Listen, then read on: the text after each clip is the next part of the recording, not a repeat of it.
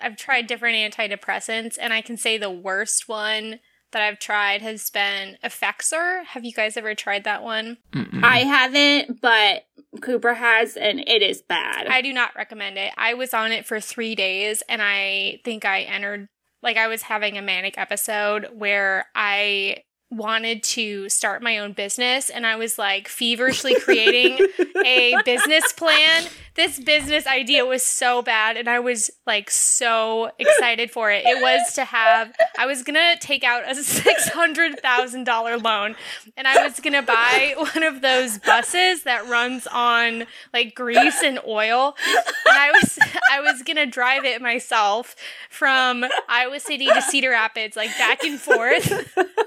And like there's a need there. There's a business need. But the key component... Hold on. Rewind. I would pick up passengers. What's the business? Okay, so you're a bus driver. I'm a bus driver. But here's the thing. It's a cool bus. I had like this whole thing baked into the plan that I would play like cool music and podcasts. Like anyone has ever not listened to their own like music or audiobook on a bus. But I was not myself. I do not want to be a small business owner or big bus owner. I don't recommend Effexor. Yeah. It also made me like sweat a lot. It was not good. Imagine me like coming up to you like sweatier than I usually am, just being like, I have this incredible business plan and I need you to invest in it.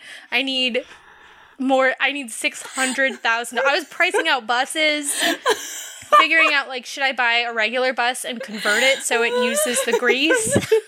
Because I wanted it to be eco-friendly. And I know there's a lot of grease in the corridor.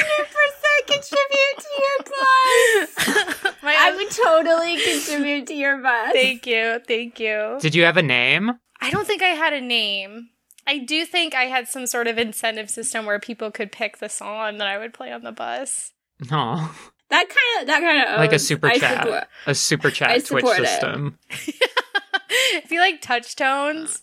Yeah. Yeah. You put money in and the bus driver will play it. No, I love this. I'm investing in it. Okay, Sharks.